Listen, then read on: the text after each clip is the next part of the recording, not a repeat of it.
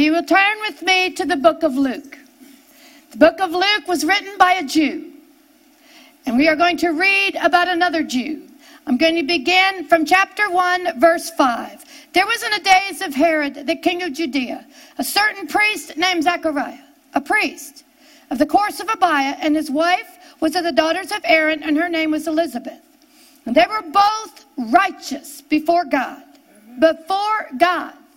walking in all the commandments and the ordinances of the Lord blameless. This man walked in the law blameless. Now, I want us to go a little further. And it came to pass that while he was executed the priest's office before God in the order of his course, he was a priest. It says, according to the custom of the priest's office, his lot was to burn incense when he went into the temple of God. This priest, this Jew, this Levi was walking into the temple of God. The temple of God, where God resided. It said, and the whole multitude of the people were praying without it the time of incense. It said, and there appeared unto Zacharias, while he was standing in God's temple, there appeared an angel standing on the right side of the altar of incense. And when Zacharias saw him, he was troubled, and fear fell upon him. But the angel said unto him, fear not, Zechariah, for thy prayer is heard, and thy wife Elizabeth shall bear thee a son, and thou shalt call his name John. And thou shalt have joy and gladness, and many shall rejoice at his birth. For he shall be great in the sight of the Lord. This is an angel speaking to Zacharias in the temple. Zacharias is not a rebel. He is not some other sect.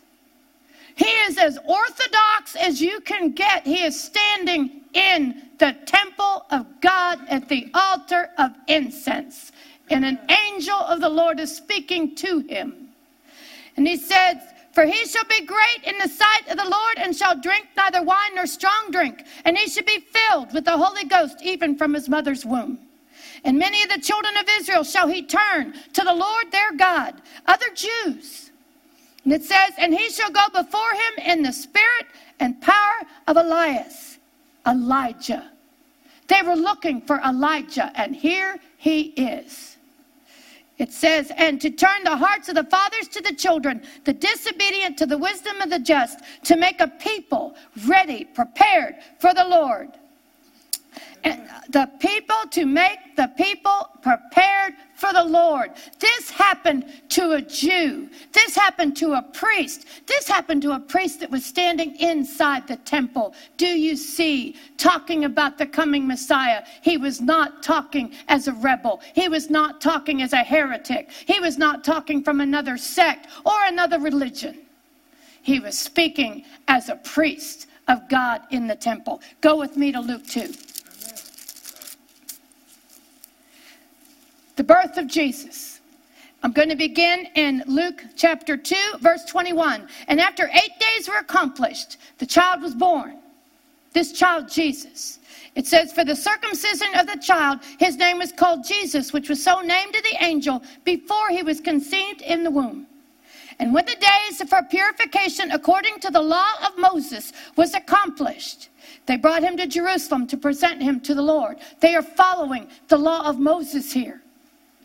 It says, and as it was written in the law of the Lord, every male that openeth the womb shall be called holy to the Lord, and to offer a sacrifice according to that which is said in the law of the Lord, a pair of two turtle doves or 2 young pigeons. And behold, there was a man in Jerusalem whose name was Simeon, and the same man was just and devout. Just and devout. This man was a devout Jew. This man was in the temple. He wasn't a heretic. He wasn't a rebel. He wasn't another religion or another sect. He was a Jew in the temple of God. And what does he say in that temple of God when that baby comes? And it says, and it was revealed unto him, verse 26, by the Holy Ghost, that he should not see death before he had seen the Lord's Christ. And he came by the Spirit into the temple. And when the parents brought in the child Jesus to do for him after the custom of the law, Jesus, as a child, is being administered to as by the law. It says they took him up in his arms, Simeon did, and blessed God and said, Lord, now lettest thy servant depart in peace according to thy word. For my eyes have seen thy salvation. This was a devout man that the Holy Ghost promised him he would see the Messiah before he died. And that same Holy Spirit sent him into the temple of God, not out in the wilderness, not in another city, not in another country, but in the temple of God. God sent Simeon. He said, the Messiah, you will meet him in the temple. In the temple. And Simeon took him up in his arms and blessed God and said, Lord, now lettest thy servant depart in peace according to thy word. For my eyes have seen thy salvation, which thou hast prepared before the face of all people, a light to lighten the Gentiles. Simeon said, this is the Messiah. Now we go down further a little bit, and we're going to go to verse 36. And they're in the temple again. Not heretics, not rebels, not some other sect of their religion. They're in the temple as Jews, obeying the law. And in that temple, 36, was one Anna, a prophetess, the daughter of Phanuel of the tribe of Aser. She was of great age and had lived with her husband 7 years from her virginity. And she was a widow of about 84 years, a widow of 88 years. It says, and which departed not from the temple. So this woman never even left the temple. You can't call her a heretic. You can't call her another sect. She lived and ministered to the Lord in the temple. And she comes out when that child is brought in. And it says, and she was a widow of about 84 years, which departed not from the temple, but served God with fastings and prayers night and day. And she, coming in that instant, gave thanks likewise unto the Lord, and spoke of him to all them that looked for redemption in Jerusalem. She was a devout Jew, and yet she's speaking. This is the Messiah. This is the Messiah. Go with me to John 3. John was a book written by a Jew. John was a book with a man that walked with the Messiah, walked with Jesus on the earth. And in chapter 3, we are going to meet another devout, another righteous Jew. This one, chapter 3, John, verse 1. There was a man of the Pharisees. Now this man was of the religion of the Pharisees, the strictest of the law. He said, named Nicodemus. And not only was he a Pharisee, not only was he one of the chief of the religion, but now he's Nicodemus, a ruler of the Jews. He's part of the Sanhedrin. This devout Jew, this devout Jew comes to visit Jesus. This devout Jew, a ruler of the Jews, comes to see Jesus. Why? He tells you here. So there was a man of the Pharisees named Nicodemus, a ruler of the Jews. The same came to Jesus by night and said unto him, Rabbi, Rabbi. This Jew calls the common man Jesus Rabbi. Why? He says, we know that thou art a teacher come from God. This Jew, this devout Jew, speaks of this man Jesus and says, we know that thou art a teacher come from God, for no man can do these miracles that thou doeth except God be with him. That's another devoted Jew that speaks to Jesus. Let's go to one more. John 11. I'm going to begin in verse 49. This man is the high priest. This man is the Jewish high priest. There is no other man above him in the Jews' religion. There is no other man above him in the Jewish kingdom. And now here is Caiaphas, a Jew, the high priest. What does he say about this man? What does he say about this Jew that's walking around doing all these miracles?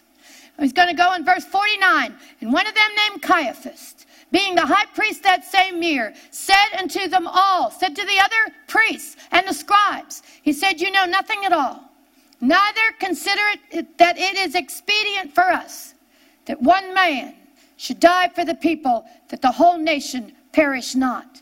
And this spoke he not of himself, but being high priest that year, he prophesied that Jesus should die for the nation. He prophesied. Caiaphas, the high priest, a man that wanted Jesus dead. That same high priest prophesied that it is expedient that one man should die, that the whole nation perish not. That was a high priest that said that. Now go with me to Isaiah 53. Why did that high priest say it was expedient, it was necessary that one man die for the people? And why was it a devout Jew that said it? Why was it an Orthodox Jew that said it? Why was it the people that were in the temple that said this? Because it was written in the prophets. Because it's written in the prophets. Isaiah 53. You know, some people call this the forbidden chapter. Isn't that amazing? That of the book of Isaiah, the same prophet that prophesied that Israel would be born in a day. The nation of Israel would be born in a day. That same prophet wrote Isaiah 53. And we're going to read what that says. Chapter 53, I'm going to begin in verse 3. He was despised and rejected of men, still is. A man of sorrows, sickness, and acquainted with grief, pain. And we hid as it were our faces from him. He was despised, and we esteemed him not. Then it says, but surely, exactly what Caiaphas prophesied. Surely he has borne our sicknesses and carried our pains. Yet we did esteem him stricken, smitten of God, and afflicted. But what was that man died for? For that he was wounded for our transgressions. He was bruised for our iniquities. The chastisement of our peace was upon him, and with his stripes we are healed. Every one of those men that we looked at were men of God, devout Jews, many in the temple. In the temple itself, and they foretold of these days. You know, this is the same man that Moses talked about. This is the same man that the King David talked about, that all the prophets talked about. It was expedient that he should die for the people because he carried the people's sins. He carried the people's curses. He carried the people's poverty. He carried the people's rebellion. All that rebellion that we have rebelled against God. This man carried it. That is why he is the Messiah. That is why he is our Savior. He didn't come with an army. He came to deal with our sins. He came to set us free from them. He came to patch up our relationship with God. He reconciled us with his own blood. Amen. And these devout Jews spoke of it. Amen. Take that Bible, read it. He is in almost every page. He is there. He laid down his life to deal with our sin. And when you look at verse 10, it pleased God that he did so. He's the one that sent him. And it says, and he put him to grief. He made that man on the cross sick. And when thou shalt make his soul an offering for sin, he shall see his seed. He shall prolong his days. The pleasure of the Lord will prosper in his hand. That's written in Isaiah. It says, he shall see of the travail of that man's soul, and God Jehovah will be satisfied. There is your Savior. There is your Messiah. He satisfied the Father concerning us. Hallelujah. He is our salvation.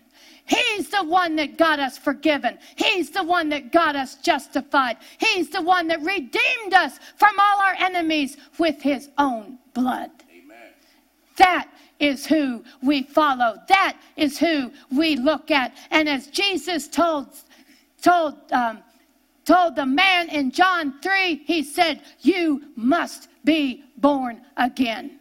Amen. You must be born again. That spirit that was in that man, Jesus, must be put into our hearts so we can worship God the way God intended from the very first. Amen. Thank you for joining Kathie Davidson and the Ministers of Music from Water of Life Church. She would love to hear from you. You may reach her by email at kd@kdwol.com, or you may write her at Kathie Davidson, care of Water of Life Church, Post Office Box 861-327, Plano, Texas 75086. You may find her on the internet at www.kdwol.com and on Facebook and Twitter.